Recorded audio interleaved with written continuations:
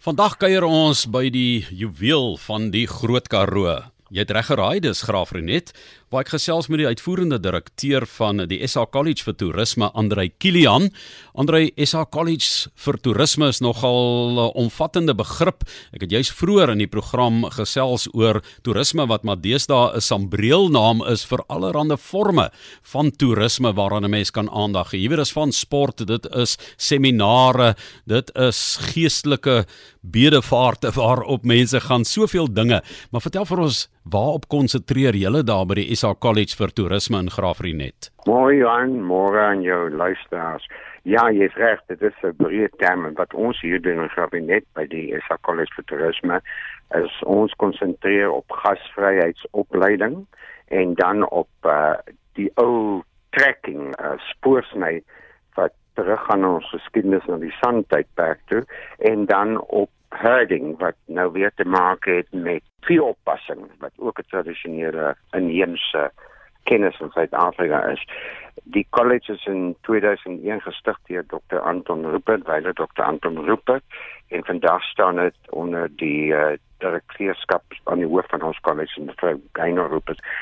Wat ons gasvryheid opleiding betref, dit word hier in Graaff-Reinet gedoen. Ons doen die 4 hoofsfere van gasvryheid: voedsel- en drankbediening, kokens, dan huishouding en dan voorreis of gasvryheid ontvangs.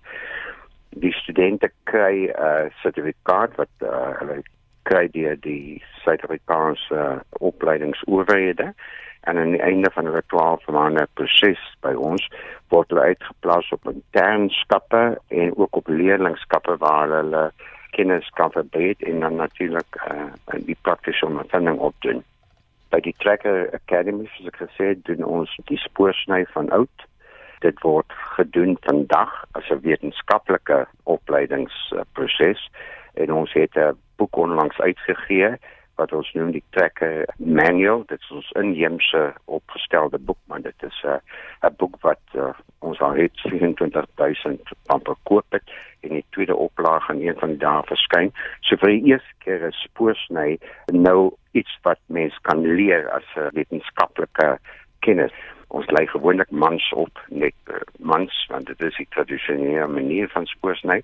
Maar ons het verlede jaar die glasplafon oorgesteek op afgebreek en ons het 2 vrouens opgelei. En wat baie interessant is van ons opleiding is dat 2 van ons gegradueerdes werk in die Pantanal gebied van Brasilia, waar hulle die jaguar besig is om te habiteer. En dan zijn van onze studenten in Botswana bij die Okavango Delta, waar diezelfde doen, werk met die luiperds. En dan in Rwanda. En ons het onlangs verzoek ontvang van de Australische regering en van die inboorlingraden daar, die zogenaamde aboriginals, dat hulle wel graag ons programma bij hulle in werking stel. Wat betreft die Veewagtery, is ons nou ook vasgevang as 'n holistische wetenskap in boeke, wat ons kan oordra aan die studente met die nodige leermateriaal en die akkreditasie van ons regering. Ons lei al 100 tot 106 jong vrouens op in gasvryheid elke jaar. Ons lei 24 trekkers, spoorsnyers op en dan 12 jong mans en vrouens in veewagtery. Ons het 100%, wat ek baie trots op is, 100% slaagsyfer. Ons het 'n uitvalsyfer van minder as 2%, en as jy nou daar werk op 136 mense wat ons oplei, dan beteken nie meer as 2 per jaar basis nie. En dan het ons meer as 90% uitplasing ratio van ons studente wat klaar maak. En dan wel meer as 90% van hulle self in die toerismebedryf. Andre, in Suid-Afrika, hulle sê ongeveer 1 uit elke 20 mense vind direk baat by die toerisme-industrie wat werk betref. Nou jy daai hoë getalle genoem daar van werkplasing, so dit klink my of dit strook met daardie statistiek. Maar Graaff-Reinet as 'n opleidingsomgewing, vroeër jare was daar onderwyserscolleges op Graaff-Reinet en landboucolleges, en dit was 'n lewendige dorp, en toe in 'n stadium het die dorp begin insink. Nou weet ek die Ruperts het heel wat geld daar bestee. Dis 'n pragtige kultuurhistoriese dorp om te besoek, maar vir 'n student om in daai omgewing te kan opleiding ontvang in die hart van die Groot Karoo moet fenomenaal wees. Nee, absoluut. En dis presies hoekom die college, Dr. Rupert destyds die college hier gevestig het. Want jy moet onthou behalwe dat dit die 4de oudste plek in Suid-Afrika is dit soos jy sê historiese baie bekende plek oorsee. So ons kry baie oorsese besoekers. Dit is ook die enigste plek in Suid-Afrika of dorp in Suid-Afrika wat totaal omring is deur 'n park, 'n nasionale park, die Kamdehoe Nasionale Park. En dan soos jy sê, hierdie area is natuurlik bekend vir sy boerderye, skape, bokke en dan ook beeskuddes. So vir daai 3 afdelings van ons is hierdie absoluut die perfekte plek om te wees. En onthou net wat die storie vertel, en ek verstaan is absoluut waar, dat die springbok migrasie in hierdie gedeelte van die Karoo was groter gewees as die wildebeeste daarbo in Oos-Afrika. Hulle sê dat as die springbokke in die droogte tyd hier oorgemigreer het, dan die stof skrywer vir 'n week lank kon jy op nie aan vir jou oë sien nie, as gevolg van die stof. So selfs in ons kom by ons veewagterye, is dit die perfekte plek om ons kuddes op 'n sekere manier te lei, dat hulle hier loop en dan oormôre kom hulle met daai pad terug om die veld te herstel en nie oor te bewy nie. Gasvryheid is 'n ideale plek om mense oplei. Dit is 'n klein dorpie wat 'n veilige omgewing steeds is vir ons studente. En as jy met 90 tot 100 jong vroue op 'n koshuis sit en met die ander jong mans van ons werker academy en die Houding Academy, weer eens 'n maklike plek om mense in te bring en dan uit te neem as jy moet. En ja, die hele college, al 3 sy opleiding afdelings is natuurlik deur die Ruperts gestig met geld wat hulle vir ons gegee het, en dan het ons deur die jare ander donateurs gekry, en sonder hierdie donateurs is daar geen manier wat ons kan doen nie. Een van die groot voordele van daar, en ek wil graag hê jou luisteraars moet asseblief dink om hier na te kom juis om dit te kom sien, is die Droste Hotel, wat 'n nasionale monument is en met skenkings van die Rupert familie vandag in 'n 5-ster boutique hotel omskep is. En al die bedieners in daardie hotel, behalwe vir 'n klein skeleton staff, soos dit in Engels noem, maar al ons werknemers in daai hotel is gegradueerdes van die college. Hulle kom werk daar en hulle doen leerlingskappe wat hulle in staat stel om 'n verdere kwalifikasie op te doen na 'n jaar, en dan in internskappe waar hulle vir die eerste keer geld verdien en hulle steeds verniet verblyf en maaltye by die hotel, maar hulle verdien vir die eerste keer geld. En ons studente almal kom uit die armste van arm gemeenskappe, wat beteken dat daar word 'n groot verskil nie net in die lewe van die jong mense gemaak nie, maar ook van hulle families tuis. En jy is reg, toerisme, soos ons sê, 1 vir 20.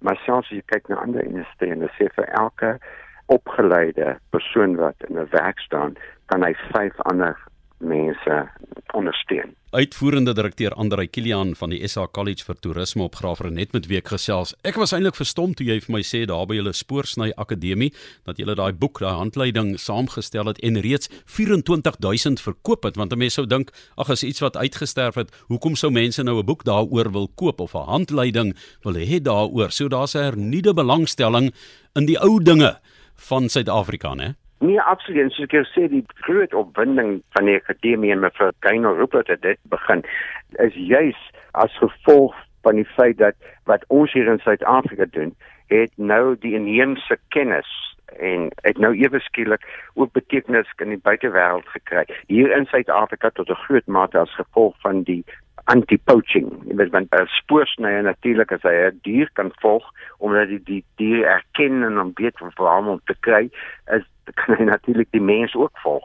So die spoorsnyers wat ons oplei word verder opgelei juis as gevolg van hierdie anti-poaching efforts in Suid-Afrika. In Australië het die regering ons versoek om hulle te kom wys wat ons doen, want hulle sit ook met die inboorling grondgebiede wat hulle wil ontwikkel vir toerisme. Dieselfde gebeur in Brasilië in die Pantanal. Dis groot wildsbewaringsareas is nou. Eers was dit beesboerderye en ewe skielik die Brasilianers besef dat as jy dit kan omskakel in wildbewaring, dan gaan jy die toerisme trek en vir daai omgewing is dit die beste.